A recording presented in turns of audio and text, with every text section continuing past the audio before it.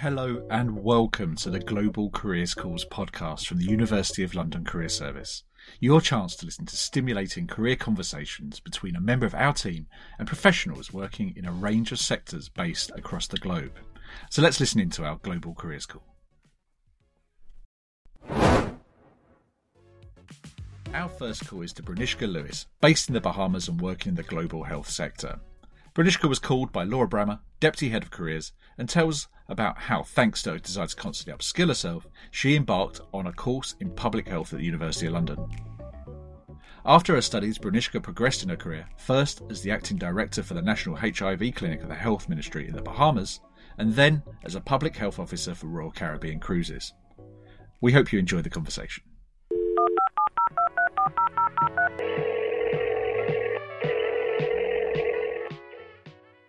So, hi, Branishka. How are you?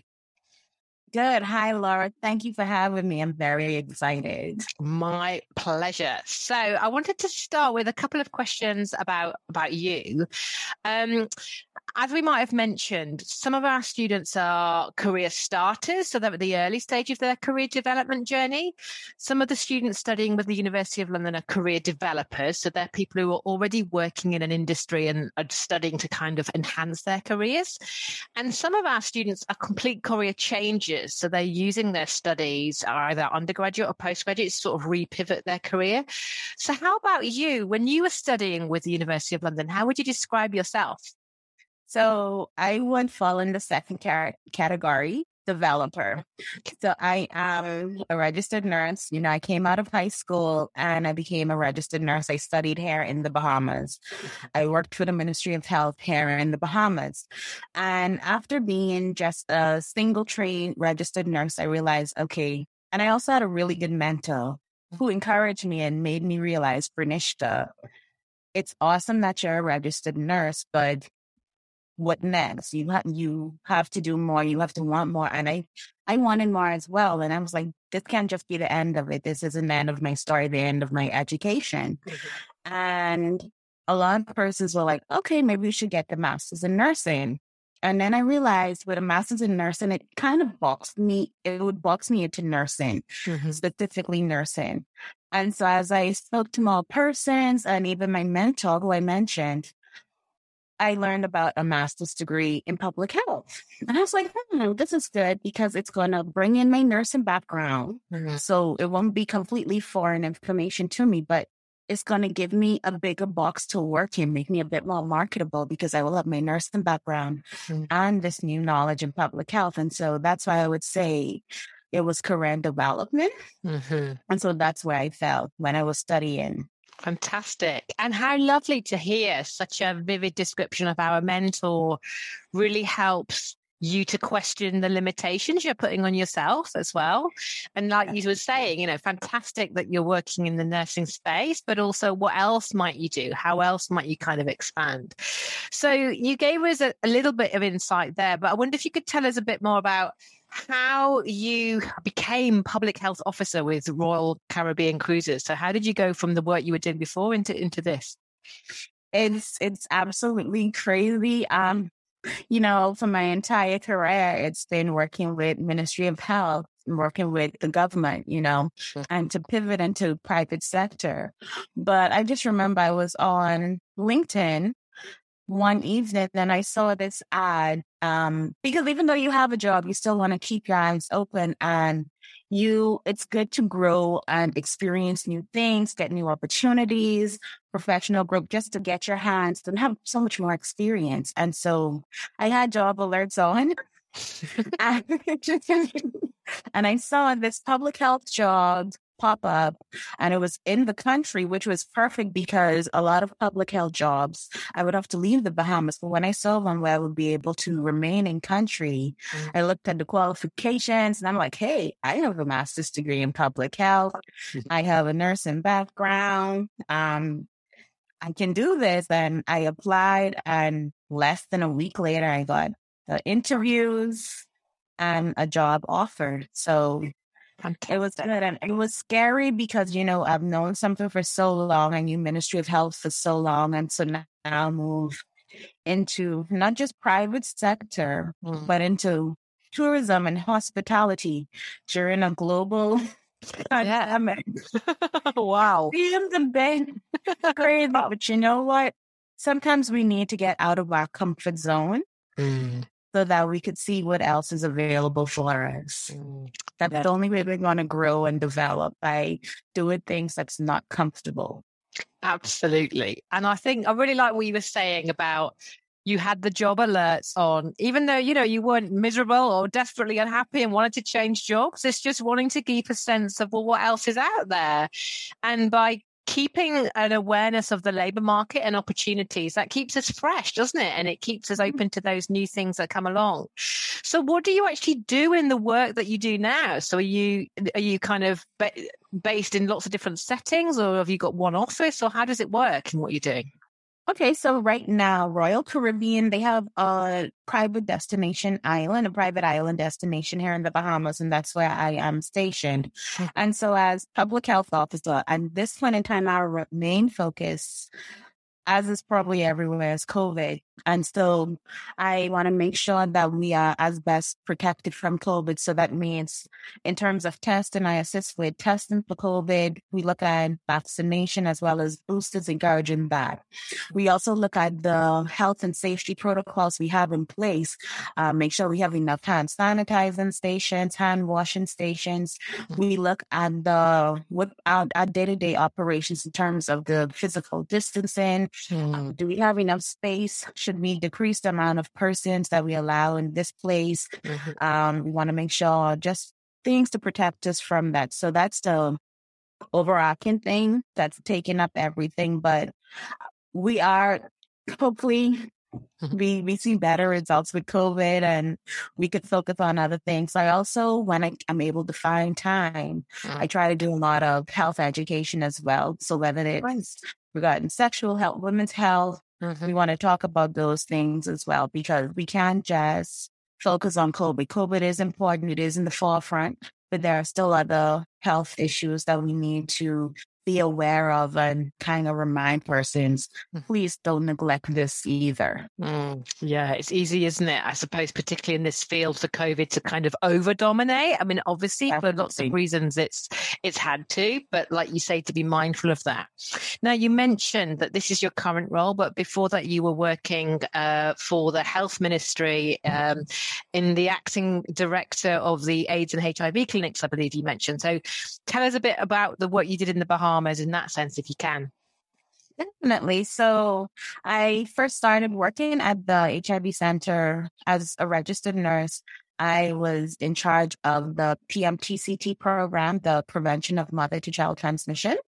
And so basically, when we have women who are living with HIV and they become pregnant, make sure they're enrolled in care, have the medication, because, once a person, when she's enrolled in care on medication, that leads to good results. We end up with negative babies.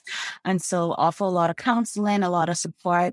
So some people think it's just here's your tablets, but it's so much more. You have to look at the entire person. So it's not, and with HIV, that was one of those things where you can't just say, here are your tablets, take it. You have to look at what other factors affecting this person. Stigma and discrimination is a big one. And so you have to talk about that. And so additionally, with working with the PMTCT program, we did a lot of community work, a lot of health education, went on a lot of radio shows, just trying to get the proper message out there to help reduce the stigma and discrimination, but also to educate the public on the way HIV is and is not spread.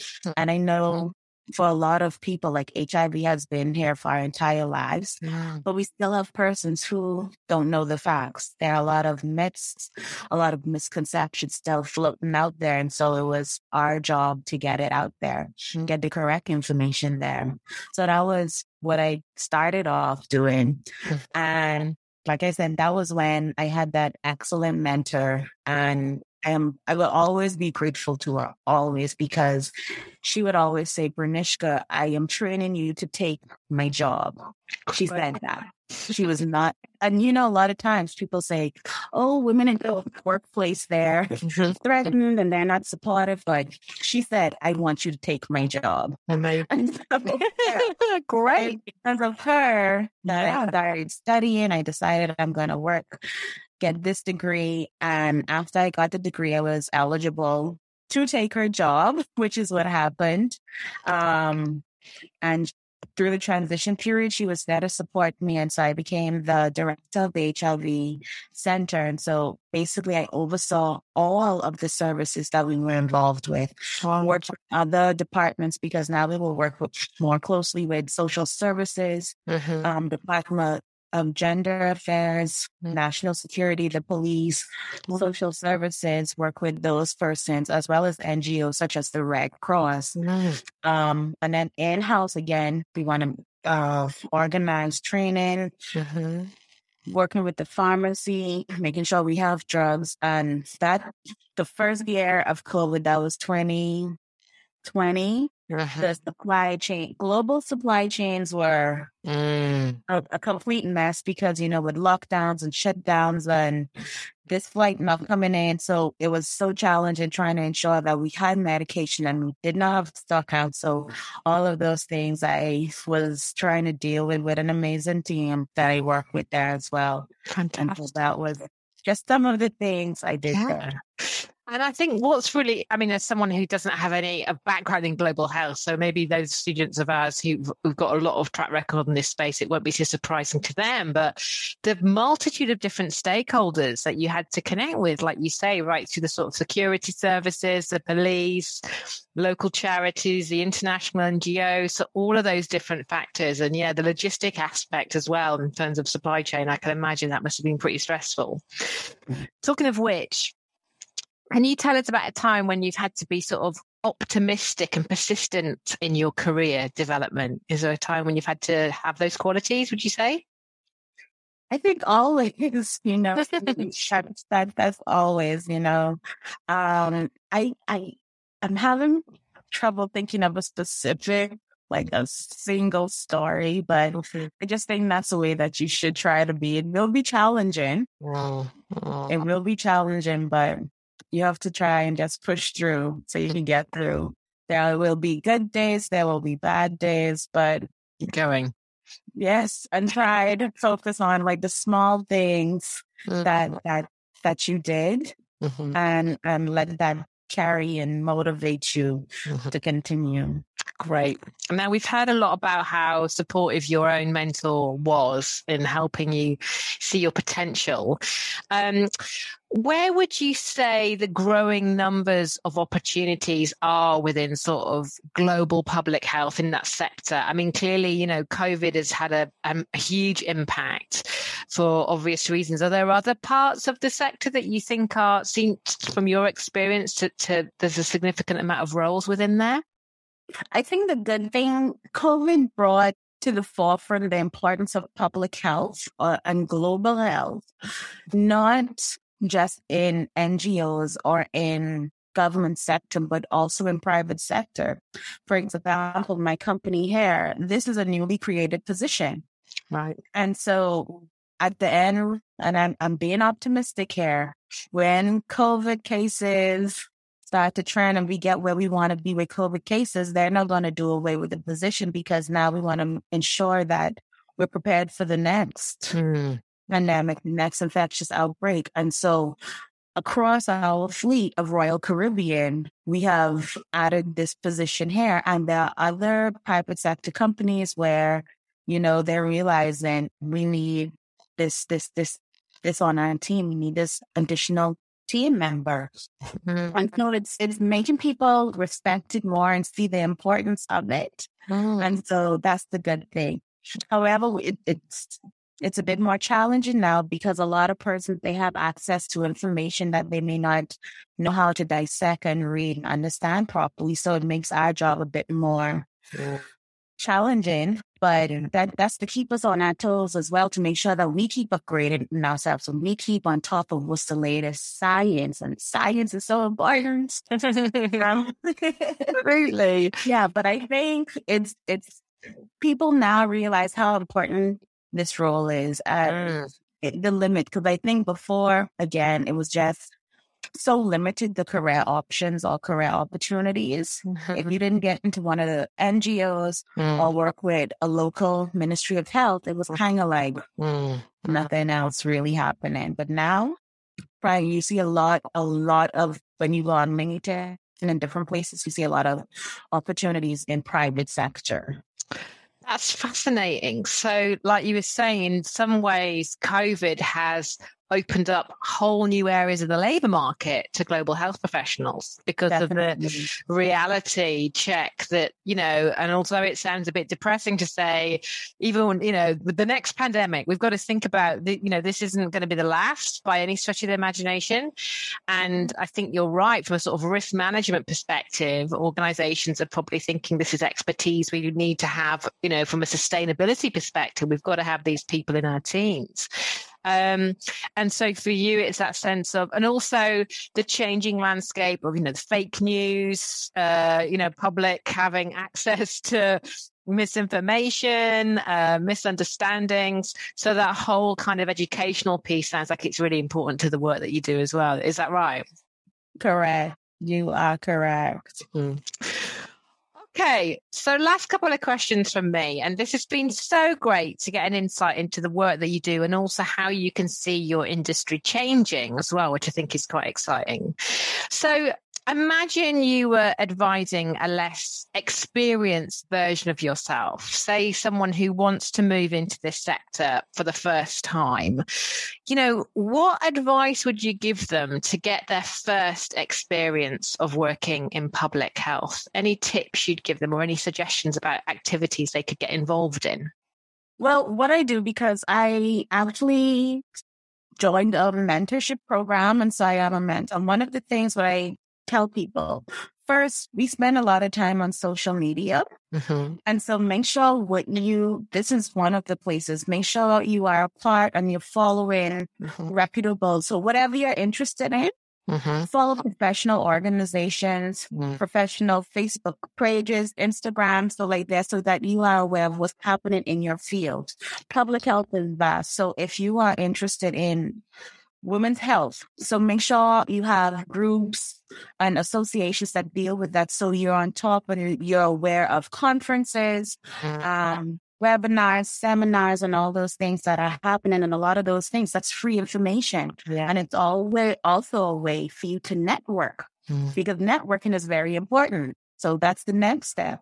So don't just join the group and sit quietly. So comment and get conversations going. So people are going to say, hey, that's Laura. And so when a job opportunity comes up in their organization or an opportunity, they're going to be, oh, Laura is interested in this. So let me give her first dibs or something like that. So it's very important to network. So that's another way where you can just start. And like I say, even if you may not be ready to take the full step into enrolling in a program, but just those baby steps again, and you'll get to have firsthand experience to see, is this something I'm truly interested in? Because I don't know if I can handle this, or if I'm interested in that so much. And so again, that's why. So you want to make sure that you stay informed and make sure it's reputable. And I love to stress that, because you want to make sure these are people with credentials, like they know what they're talking about. So that's the first step I would recommend to persons. Brilliant. So it's engaging with official channels, recognizing that global health, like you say, is vast. So maybe thinking about which strand is attractive to you, whether that's women's health, like you say, whether it's HIV, whether it's looking at kind of pandemic management, so to speak, whether there's another aspect of global health that's really appealing to you. And then GI, so you want to know what's going to tickle your fancy. Exactly. And then engaging. So not just passively attending, but giving comments, interacting with the speakers and getting involved in that sense. Wonderful. And last thing from us, we're doing quite a lot of work with our students around sort of transdisciplinary learning. So this is where students from different programs are getting the chance to work with students who are studying different courses to them and maybe based in different countries. And I just wanted to ask how transdisciplinary global health is. Do you tend to work with different specialisms and different sort of people from different backgrounds, etc.? Yeah, I think you will. And so even when I was working with the Ministry of Health, I mentioned it wasn't just health I work with. So we work with Department of Gender Affairs. You work with Education, Ministry of Education. You work with Ministry of National Security. So that would be immigration, the police, the defense force. And so you work with everyone. And that's the thing. It's not just a single discipline. It's multidisciplinarian. Yeah. Yeah. So that's the thing. For you to be successful, you can't just isolate yourself. You have to tap into different sources. Okay. Well, Branishka, it is always a joy to talk to you. It's like a ray of Bahamas sunshine. Thank you so much. And really, really value you giving up your time. And I'm sure this is going to be a useful listen for many of our students across the world. Thanks again. Oh, thank you so much for having me. This was awesome. Time flew by. Okay, I know. Take care now. Thanks a lot. Bye-bye. Bye. This was the Global Careers Calls podcast, brought to you by the University of London Career Service. You can find all episodes on your favourite podcast provider, and all links and resources mentioned by our host are in the episode notes. This episode was hosted by Laura Brammer. It was edited by Bushra Janou and presented by me, James Weaver, and produced by all of us. We'll have more episodes coming out in the following weeks with some motivational stories from our diverse graduate cohort, so please do subscribe. And to listen to previous episodes and find further resources made by our team, visit www.london.ac.uk/careers. Thanks for listening, and join us next time for a new Global Career Call.